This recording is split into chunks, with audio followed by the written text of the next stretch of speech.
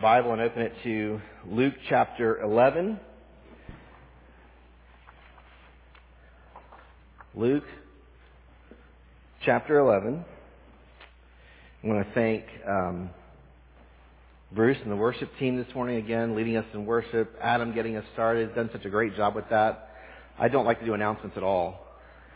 And when I find someone who not just was willing to do it, but loves to do it, man, you got the job. But it isn't just giving announcements, it's leading us to prepare ourselves for worship, and I really appreciate that. Warnings are meant to grab our attention. Smoke detectors, right? Thankful for those. They signal when there's smoke. They signal that there's fire somewhere in your house. Gives you opportunity to attend to the problem, or if it's a serious problem, get you out of the house to save your life. Storm trackers, as we've been very familiar with this past hurricane season. It looks like we're going to have to pay attention again over the next few days. The storm trackers are tracking the path of a hurricane so that those who are in the way of danger can make the necessary preparations. I'm thankful that, in the last, few years, with technology advancing, you can sign up for alerts from your banks and financial companies to alert you if there's suspicious activity on your account, and you can check things out and make sure that there's not something unusual happening to your account. You protect your accounts and don't lose what money you might have in your bank. So warning signals are good. They tell us that danger is coming, and in most cases, they give us the necessary time to do what we can to avoid that danger. Now, as Christians, we have been charged with proclaiming the gospel, right? The word gospel, means good news. We have been charged with proclaiming good news. The reason why we call it the gospel, the reason why we call it good news is because the message that we are sharing is good. It's a message of salvation, a message of forgiveness, a message of peace with God, a message of eternal life. But what we sometimes forget is that in proclaiming the good news, we are also at the same time declaring a warning. The gospel is good news if we respond to it in the right way. But if we fail to respond to it positively, then danger is coming. There is the threat, not just a threat, there is the promise of God's judgment. The gospel warns of that danger that will come. And when we proclaim the gospel, we ought to also proclaim that warning. Partly out of full disclosure, right? Just to be honest. This isn't just that Jesus has a great plan for your life, that life will be so much greater if you come to Him. That is true. But there's a dangerous side to that. We need to give self-disclosure as to why the good news is really good. But we also must warn of danger because those who hear the warning might be challenged. They might be encouraged to respond positively. If they know the danger that's coming, they can still have time to avoid the coming judgment. As Jesus proclaimed the gospel during His ministry, we see that many responded positively to His message of salvation, life found in the kingdom of God. But at the same time, there were many who rejected Jesus and were in danger of opposing God. And so as Jesus ministers, He proclaims good news, but He also proclaims the warning. He directs that warning to those who do not believe His message, to those who are actively opposing Him, so that they might change, they might repent and enter into the kingdom of God, which is what they say that they were looking forward to. And we have such a story this morning where we see Jesus warning those who are rejecting Him, those who are opposing Him. We're in chapter 11, Luke chapter 11. We're going to start in verse 29 and read to the end of the chapter. When the crowds were increasing, He began to say, "This generation is an evil generation. It seeks for a sign, but no sign will be given to it except the sign of Jonah. For as Jonah became a sign to the people of Nineveh, so will the Son of Man be to this generation. The queen of the south will rise up at the judgment with the men of this generation and condemn them.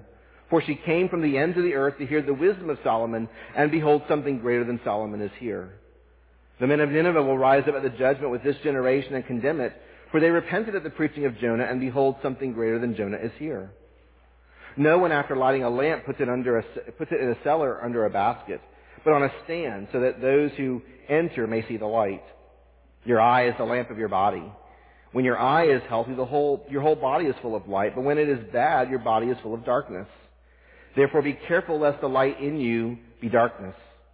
If then your whole body is full of light, having no part dark, it will be wholly bright as when a lamp with its rays gives you light. While Jesus was speaking, a Pharisee asked him to dine with him, so he went in and reclined at table. The Pharisee was astonished to see that he did not first wash before dinner. And the Lord said to him, Now you Pharisees clean the outside of the cup and of the dish, but inside you are full of greed and wickedness. You fools! Did not he who made the outside make the inside also? But give as alms those things that are within, and behold, everything is clean for you. But woe to you, Pharisees, for you tithe mint and rue and every herb, and neglect justice and the love of God. These you ought to have done without neglecting the others. Woe to you, Pharisees, for you love the best seat in the synagogues and greetings in the marketplaces. Woe to you, for you are like unmarked graves, and people walk over them without knowing it. One of the lawyers answered him, Teacher, in saying these things you insult us also. And he said, Woe to you, lawyers, also, for you load people with burdens hard to bear, and you yourselves do not touch the burdens with one of your fingers. Woe to you, for you build the tombs of the prophets whom your fathers killed. So you are witnesses, and you consent to the deeds of your fathers, for they killed them, and you build their tombs. Therefore also the wisdom of God said, I will send them prophets and apostles, some of whom they will kill and persecute, so that the blood of all the prophets shed from the foundation of the world may be charged against this generation, from the blood of Abel to the blood of Zechariah, who perished between the altar and the sanctuary. Yes, I tell you, it will be required of this generation. Woe to you, lawyers, for you have taken away the key of knowledge. You did not enter yourselves, and you hindered those who were entering. As he went away from there, the scribes and the Pharisees began to press him hard and to provoke him to speak about many things, lying in wait for him to catch him in something he might say. We can see that the theme of this passage is rejection, and of course that rejection centers around Jesus. So we're going to think about this idea of rejection, the rejection of Jesus. And we're going to think about it in terms of the three sections that this passage neatly divides itself into. If you're following the ESV that I'm reading, you might notice those three sections are headed by bolded titles. That'll be kind of our outline this morning as we think through the rejection of Jesus. First, let's think about the warning that Jesus gives about rejecting the gospel. Jesus warns the crowd in verses 29 to 32 against rejecting the gospel. Now, their rejection of his message takes the form of their request for a sign. If you look back in verse 29, Luke begins to tell the story. When the crowds were increasing, he began to say, This generation is an evil generation. It seeks for a sign, but no sign will be given to it except the sign of Jonah. Now, in the Bible, the word sign usually points to a miracle, and the miracle itself is a sign, a representation, an indicator of something much greater, a greater representation, in this case, maybe of God's power or of spiritual reality. They were wanting Jesus to do signs to show that he was indeed, a particular sign, a sign from heaven, to show that he was indeed the Son of God. And you might remember from back in verse 16, last week we looked at this, that there were some skeptics in the crowd who were asking Jesus for a sign from heaven, some extraordinary, humanly impossible, probably celestial miracle that would unmistakably prove that he was the Messiah and the Son of God as he claimed. And Jesus here is rebuking in verse 29 that request that they make in verse 16. The fact that they keep seeking such signs from him indicates that they are, as he says in verse 29, an evil generation. Though they are God's people under the old covenant, their continuing pleas for signs indicate a lack of faith both in Jesus and in the God who sent Jesus to them. So Jesus rebukes the crowd because they're asking for this sign, this extraordinary sign, this supernatural sign. When in reality, Jesus has been doing these kinds of signs already. He's been doing them throughout his ministry. We've seen through the Gospel of Luke already that he's healed the sick. He's given sight to the blind. He's even raised the dead. And most recently, the thing that kind of begins this passage back in verse 14 is the fact that Jesus cast out a demon. There was a man who was mute. The demon was possessing this man, causing the man to be mute. Jesus cast out this demon as he had cast out other demons before, Luke records in his gospel. All of these miracles demonstrated the power of God that was at work in him. They all pointed to the fact that he was the Messiah. These miracles validated the truth of his message. How did they know that he was actually proclaiming the gospel? He was actually speaking God's word to them. It was by the power of these miracles. These miracles represented the nature and essence of his mission, what he had come to do, that he had come to redeem people. He came to break the power of sin and death over these people. He came to break the power of Satan over these people. And the miracles, again, if you look at the miracles, Jesus isn't just doing miracles randomly. They're illustrating his redemptive work. Jesus says they don't need any more signs. But he will give them one more sign, and only one more sign, he says in verse 29, and that is the sign of Jonah. Now, if you're familiar with the Old Testament, you know that God called the prophet Jonah to prophesy to the city of Nineveh, which at that time was the capital city of the very powerful, elite Assyrian Empire. God had called Jonah to go to the city of Nineveh and to preach, to proclaim, to prophesy about their evil and about the judgment that he was coming to send them because of that evil. And if you remember the story, what did Jonah do, right? Jonah ran from God's call. There was a violent storm on the ship as he was taking this ship to kind of run in the other direction. And the sailors of that ship, according to Jonah's word, threw him overboard, and he was swallowed up by a big fish. And there in the fish, God preserved him 3 days and 3 nights. The fish then vomited him up. And when he is back into this world, he finally obeys God's call, and he goes to Nineveh and preaches God's message to them. So what is the sign of Jonah that we learn about from the book of Jonah? And really there are two aspects of this sign. Luke focuses on one, but I want to mention both. I think they're both important. First, the sign of Jonah points to Jesus' death and resurrection. And Matthew records this aspect of it too. Matthew records both aspects of it. He records especially this one in Matthew chapter 12, verse 40. Jesus says, "For just as Jonah was 3 days and 3 nights in the belly of the great fish, so will the Son of Man be 3 days and 3 nights in the heart of the earth." So Jesus says that Jonah's experience in the stomach of the big fish foreshadows his own death on the cross and his resurrection from the dead 3 days later. So if you take these two things together, Jesus' death and resurrection, those events are the ultimate sign. They are the ultimate miracle, the ultimate proof that Jesus is the Messiah and the Son of God. It's in his death and resurrection that Jesus fulfills his messianic mission, right? Through his death on the cross, his resurrection from the dead, Jesus forgives sins. He inaugurates a new covenant. He declares the victory of the kingdom of God. So this is the sign, this is the miracle. This is the proof, the evidence that declares the truth of the gospel. We know the gospel is true. We celebrate this on Easter. We should celebrate it every Sunday. We know the gospel is true because Jesus was raised from the dead. We know that his death was important because he was raised from the dead, that it actually did what he said it would do. It would forgive sins. This is the sign that he is giving to them, foreshadowing it, prophesying of it. This is the sign that this evil generation must see and must ultimately believe. The second aspect of the sign of Jonah points to the repentance that is proper, that is the proper response to the preaching of the gospel. And that's what Luke focuses on in verse 30 and also verse 32.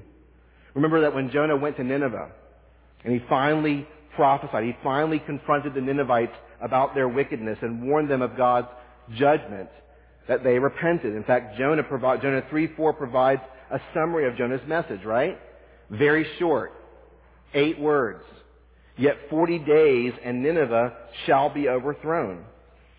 I find it interesting here that Jesus refers to Jonah's preaching, his message, in verse 32 with the Greek word kerygma. It's translated as preaching. That's an important word in Christian history. It's an important word in Greek. The early church described their preaching of the gospel, the essential gospel, the gospel of Jesus' death and resurrection as the kerygma. We preach the kerygma. We preach the death and resurrection of Jesus. I find it to be an interesting word here because I'm wondering what Jonah was preaching, and I'm going to not speculate here a lot, but just try to maybe imagine a little bit what Jonah's message included. We have those words. I'm thinking that was probably a summary of what he said, focusing on the judgment of God that was coming. And part of probably what he explained, I mean, imagine what the Assyrians are looking at. This guy just come out of a fish and maybe looking all a little grungy and, just this weird guy from this place called Israel just calling them to repentance, and they're probably like, who are you? I wonder if Jonah, as validation, is just kind of a sign of his own authority, sign of the fact that God had sent him, told the story of what happened to him. The fact that he had disobeyed God, he had been swallowed up by a big fish and been vomited out 3 days later. And because of that preservation, that God sent him to them to give them this warning, this message. In a sense, I wonder if this is partly a foreshadowing of the gospel, that what Jonah is proclaiming to happen about himself is a foreshadowing of the gospel, a foreshadowing of the death and resurrection of Jesus, that was essential to his preaching. Furthermore, I think Jonah's message to the Ninevites probably included a call to repentance. He had warned them about their wickedness, that God's judgment was coming. And perhaps, as part of his message, he told them that they needed to repent. Whatever Jonah's message included, the Ninevites were convicted of their sin, and they responded in total repentance. They turned away from their sin. You read the account. They put on sackcloth and ashes. The king called the people to repent. Even the animals repented. They turned away from their sin. They turned to God in hopes that God might be merciful to them, and he was.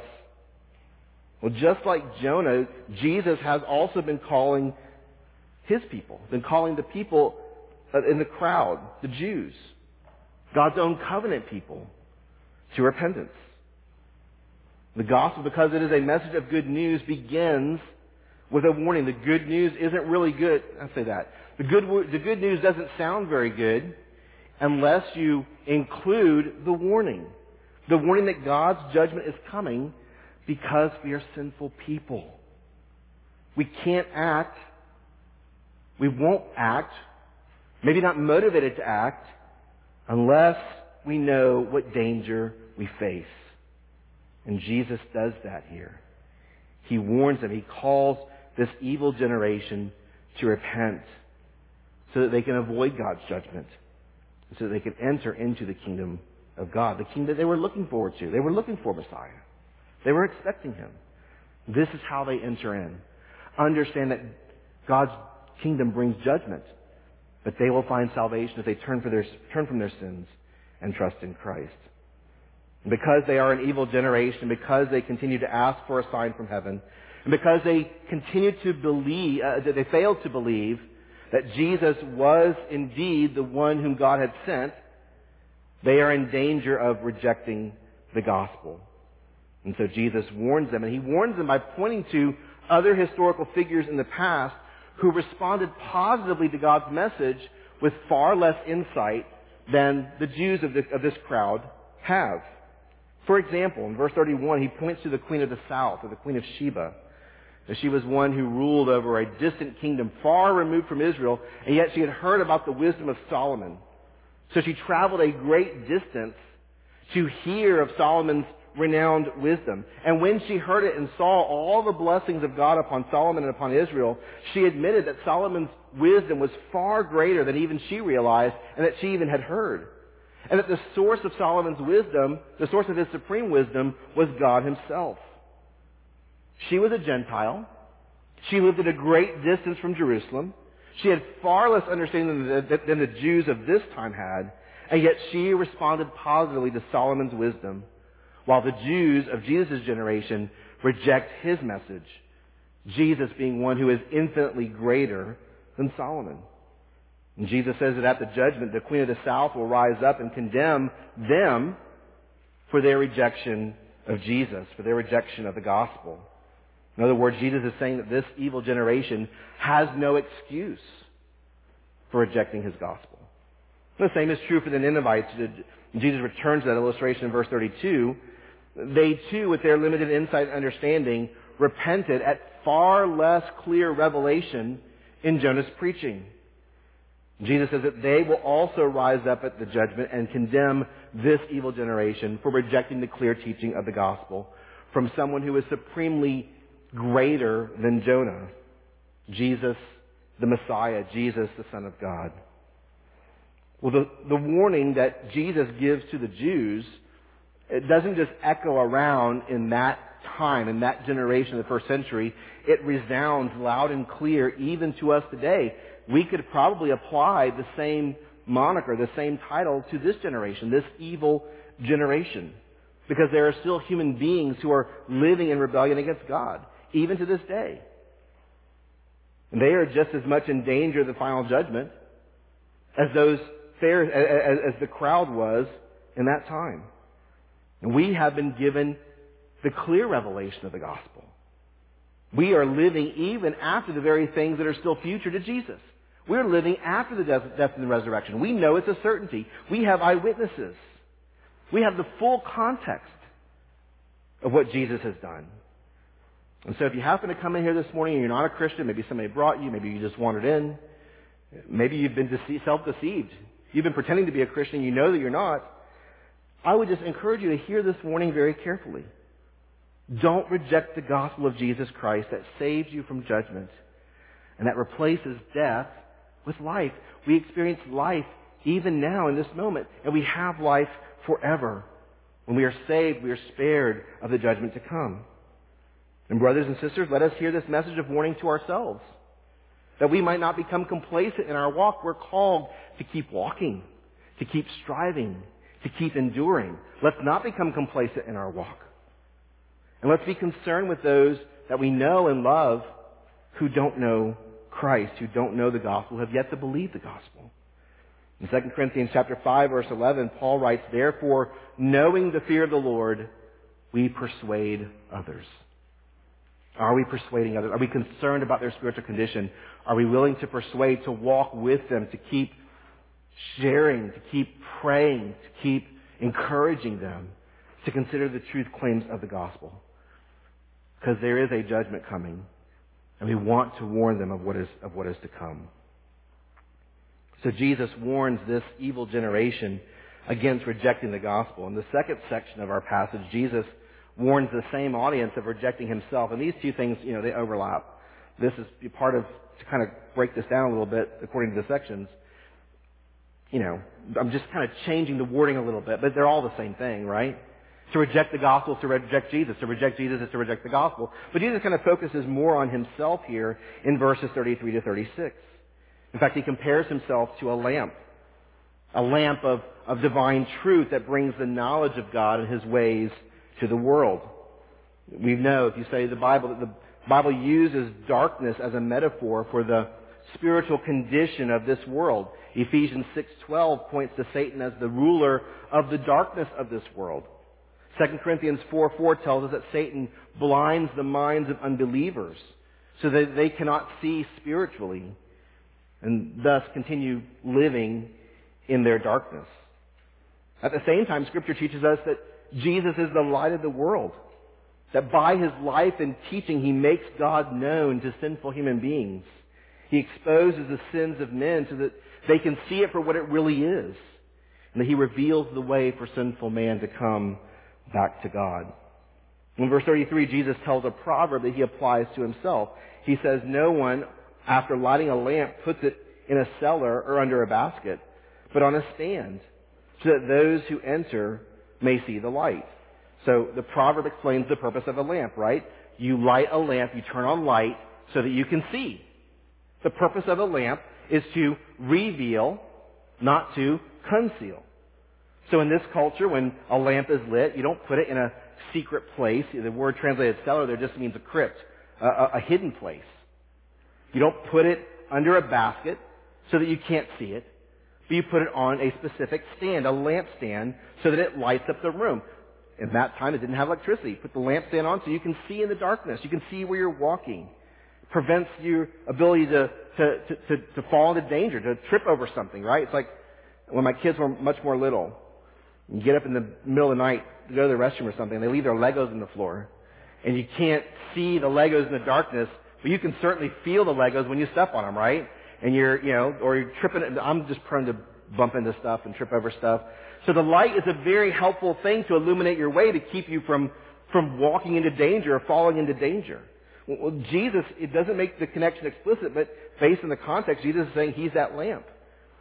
The light of the truth that he proclaims is not meant to be concealed, but to be revealed, to show off, to light the way.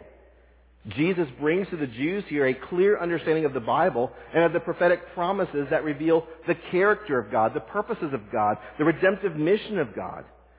So by the light that he gives off, they are able to walk safely in the truth. And Jesus calls the Jews to perceive this spiritual light and to walk in it. In verse 34, he says, your eye is the lamp of your body. When your eye is healthy, your whole body is full of light. But when it is bad, your body is full of darkness. So a healthy eye can perceive light. As it perceives that light, as it processes that light, it then is able to walk according to that illumination, right? If it's light outside and my eye processes it properly, I can walk safely. I can walk in the midst of that illumination. And Jesus is calling the Jews here to recognize that he is the light of the truth. He's calling them to walk in that light because the light that he brings God's care and blessing to them. But an unhealthy eye, he says, an eye that is diseased or deformed, does not perceive light. And so the body then lives in that darkness. Of course, the darkness is dangerous. One stumbles, one falls, one injures oneself without light. Failure to perceive Jesus as the light and walk in his illumination is spiritually dangerous. Why? Because by walking in darkness, they continue living in their sin. They continue living in their rebellion against God. So Jesus warns the crowd. Failing to walk in the illumination which he provides leads one to face the perils of darkness. Of course, that is a sign, a foreshadowing of God's judgment. So by walking in darkness, one continues to walk outside of God's way. They continue to walk in the way of opposition and rebellion to God, in the way of death itself. That's the warning of verse 35. Therefore be careful lest the light in you be darkness. The Jews are in danger of judgment for their rejection of Jesus because they are walking in darkness. And the irony is that they profess to honor God. They profess to love God. They profess to know the truth, to know his word, to walk in it, to obey it faithfully. The irony is they are walking in darkness because they have rejected the light that Jesus has brought to them. So Jesus here is calling them to repent. He's calling them to submit to him and to walk in the light that he brings. Again, this message is just as relevant to us as it was to this crowd 2,000 years ago. If you're not a Christian, Jesus calls you to see clearly that he is the light.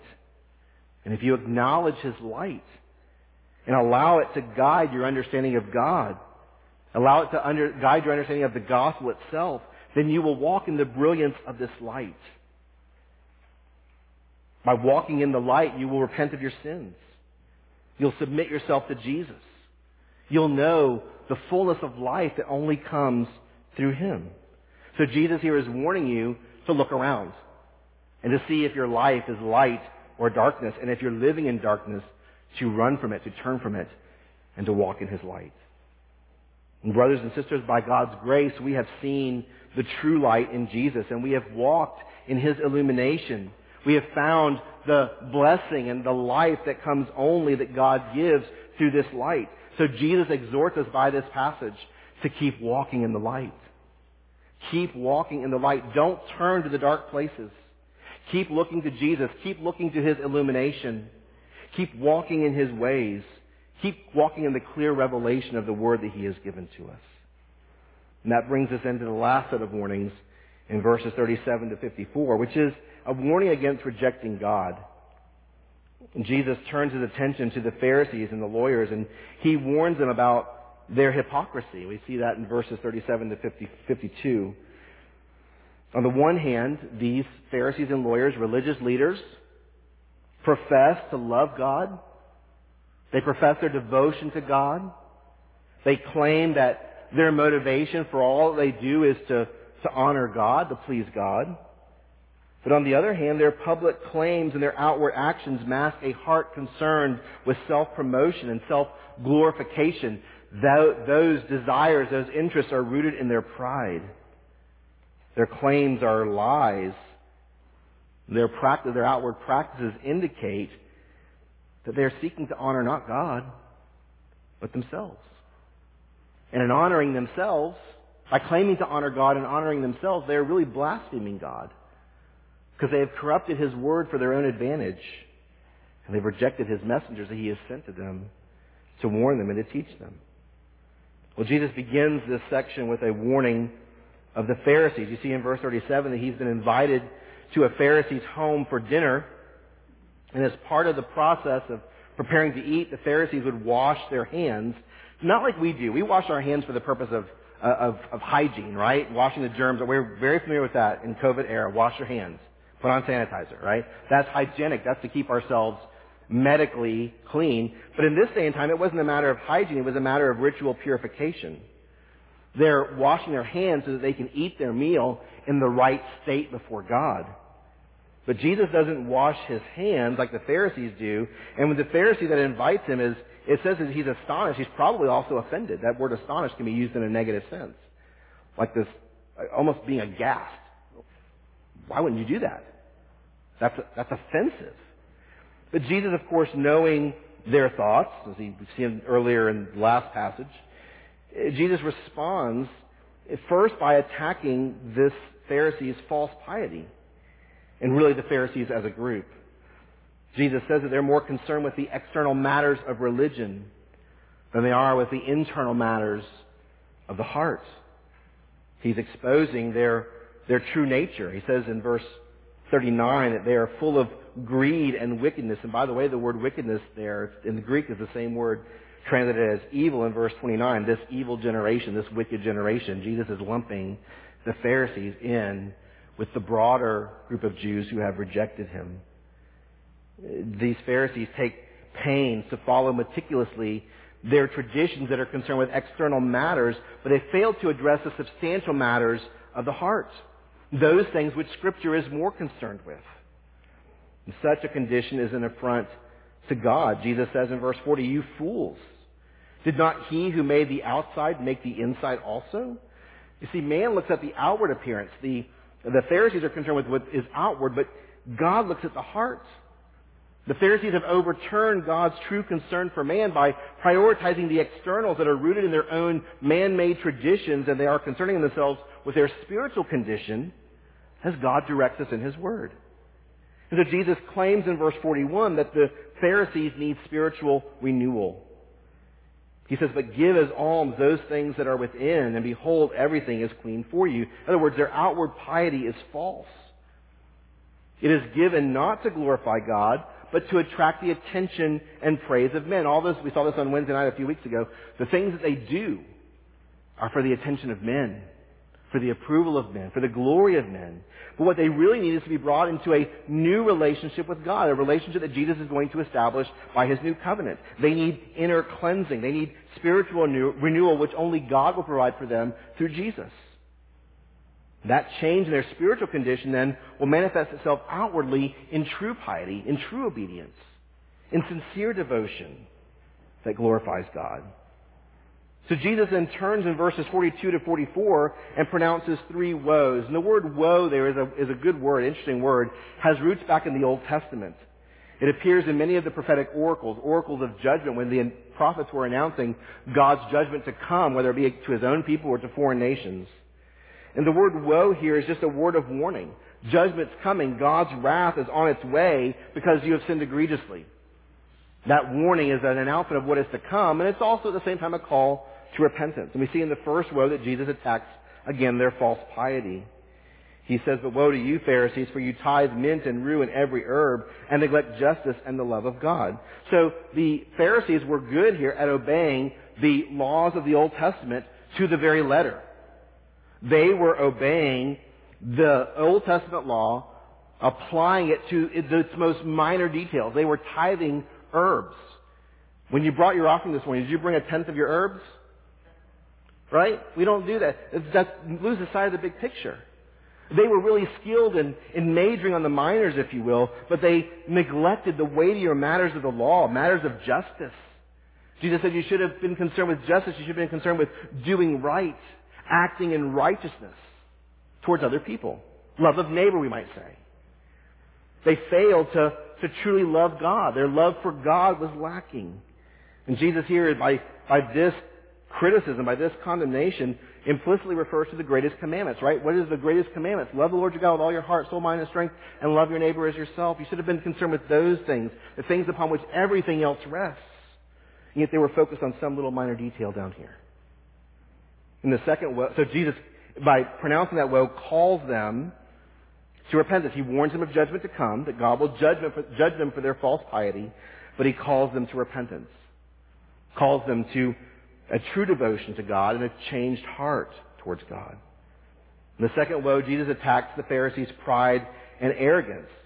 He says, "Woe to you, Pharisees, for you love the best seat in the synagogues and greetings in the marketplaces." So they love the honor and attention of men. They love, in the synagogue, there were chairs at the front for the distinguished guests, those who were the most important people that had come to church that day. And so there was one in particular called the chair of Moses, the seat of Moses. It was the seat, the first chair. You got to sit in that. You were a person of distinction. They sought that chair. They sought that recognition. They loved the greetings in the marketplace. This isn't just, "Hey, Pharisee so-and-so, how you doing?" This is a long, drawn-out, elaborate greeting, salutation. "Oh, most holy Pharisee, known for your love for God and devotion, how great you are and great is..." I mean, it just goes on and on and on and on. And you can imagine a Pharisee just kind of like, "Come on, keep going. Bring it." Right? They love that kind of stuff. They love the adulation. They love the greetings in the marketplace. All of it was rooted in their pride, their arrogance, and it's an affront to God. It is self-glorifying, and it is idolatrous. And so Jesus warns them, "Woe!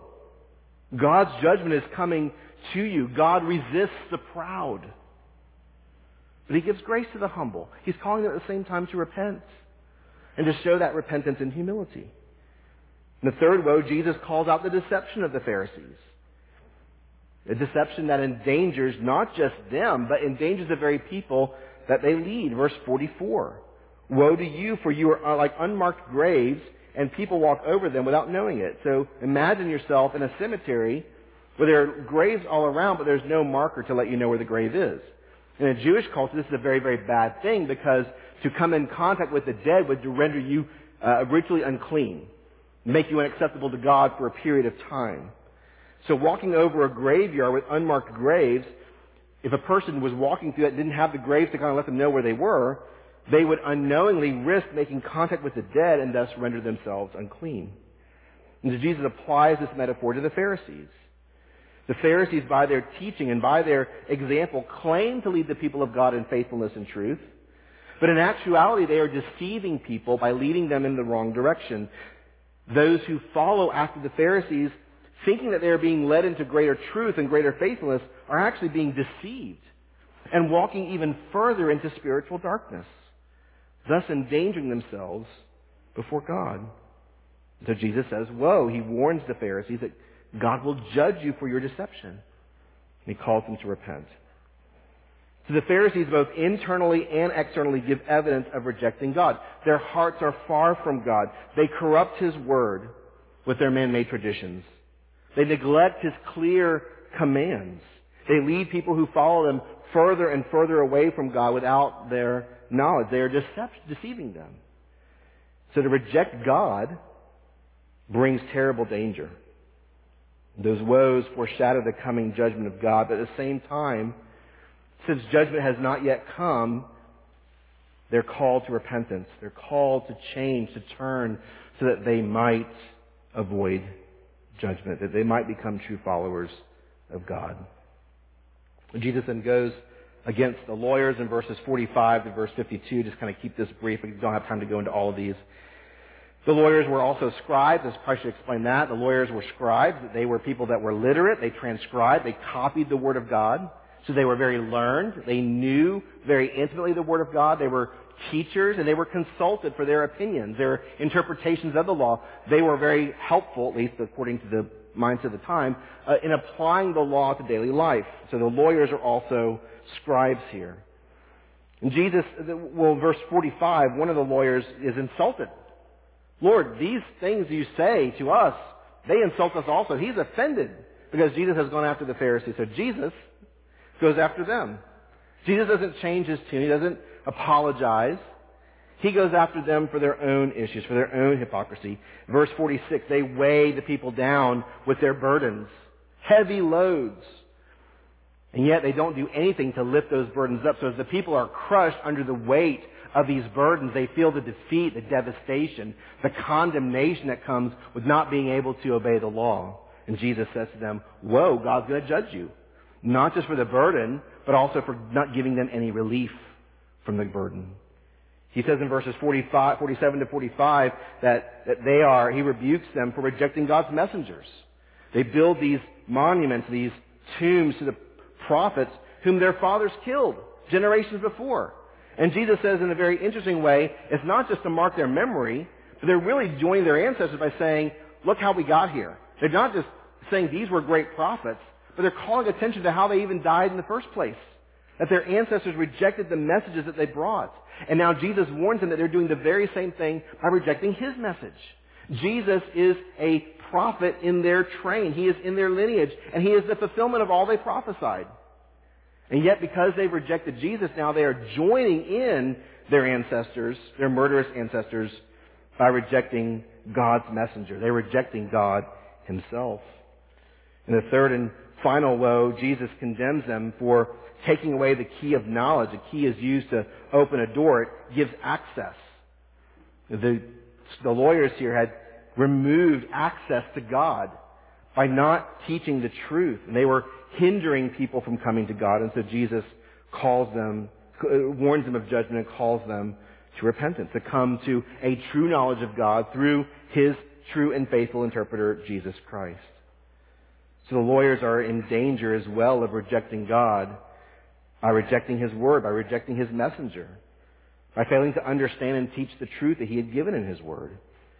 And they are in even greater danger because they are leading people in this darkness, that they are leading people headlong into judgment. We would wonder then, how would they respond? Would they respond in repentance? Would they respond in faith? No.